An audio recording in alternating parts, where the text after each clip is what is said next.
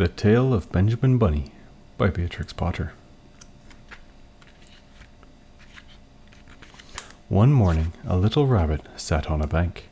He pricked his ears and listened to the trit-trot of a pony. A gig was coming along the road. It was driven by Mr. McGregor, and beside him sat Mrs. McGregor in her best bonnet. As soon as they had passed, little Benjamin Bunny slid down into the road and set off with a hop, skip, and a jump to call upon his relations, who lived in the wood at the back of Mr. McGregor's garden. That wood was full of rabbit holes, and in the neatest, sandiest hole of all lived Benjamin's aunt and his cousins, Flopsy, Mopsy, Cottontail, and Peter. Old Mrs. Rabbit was a widow. She earned her living by knitting rabbit wool mittens and muffetees. I once bought a pair at a bazaar.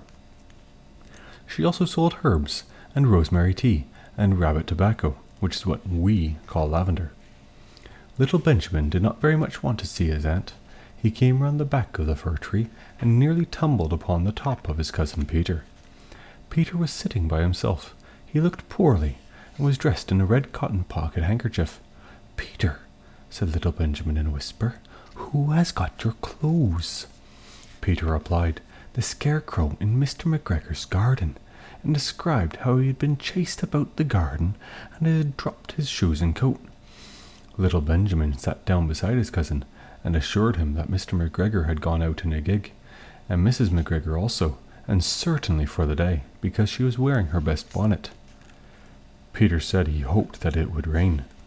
At this point, old Mrs. Rabbit's voice was heard inside the rabbit hole, calling, "Cottontail, Cottontail, fetch some more chamomile." Peter said he thought he might feel better if he went for a walk. They went away hand in hand, and got upon the flat top of the wall at the bottom of the wood. From here they looked down into Mr. McGregor's garden. Peter's coat and shoes were plainly to be seen upon the scarecrow, topped with an old tam-o'-shanter of Mr. McGregor's. Little Benjamin said, "It spoils people's clothes to squeeze under a gate. The proper way to get in is to climb down a pear tree." Peter fell down head first, but it was of no consequence, as the bed below was newly raked and quite soft. It had been sown with lettuces. They left a great many odd little footmarks all over the bed, especially little Benjamin, who was wearing clogs. Little Benjamin said that the first thing to be done was to get back Peter's clothes, in order that they might be able to use the pocket handkerchief. They took them off the scarecrow. There had been rain during the night. There was water in the shoes, and the coat was somewhat shrunk. Benjamin tried on the tam-o'-shanter, but it was too big for him. Then he suggested that they should fill the pocket handkerchief with onions, as a little present for his aunt. Peter did not seem to be enjoying himself. He kept hearing noises. Benjamin, on the contrary, was perfectly at home and ate a lettuce leaf.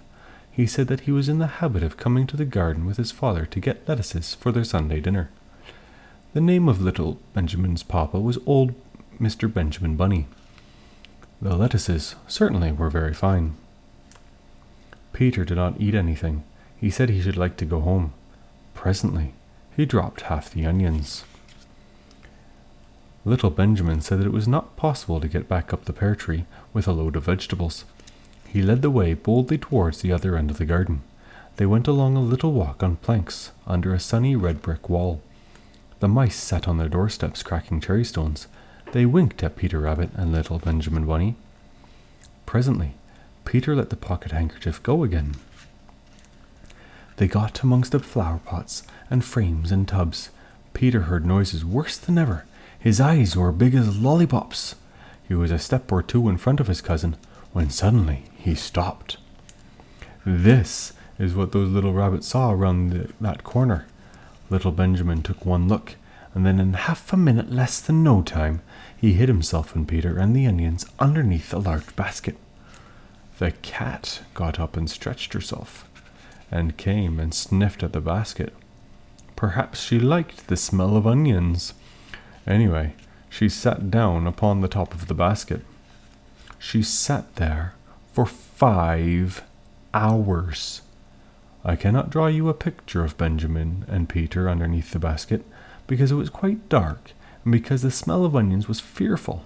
It made Peter Rabbit and little Benjamin cry. The sun got round behind the wood, and it was quite late in the afternoon, but still the cat sat upon the basket. At length there was a pitter-patter, pitter-patter, and some bits of mortar fell from the wall above. The cat looked up and saw old Mr. Benjamin Bunny prancing along the top of the wall of the upper terrace. He was smoking a pipe of rabbit tobacco and had a little switch in his hand. He was looking for his son. Old Mr. Bunny had no opinion whatever of cats. He took a tremendous jump off the top of the wall onto the top of the cat, and cuffed it off the basket, and kicked it into the greenhouse, scratching off a handful of fur. The cat was much too surprised to scratch back.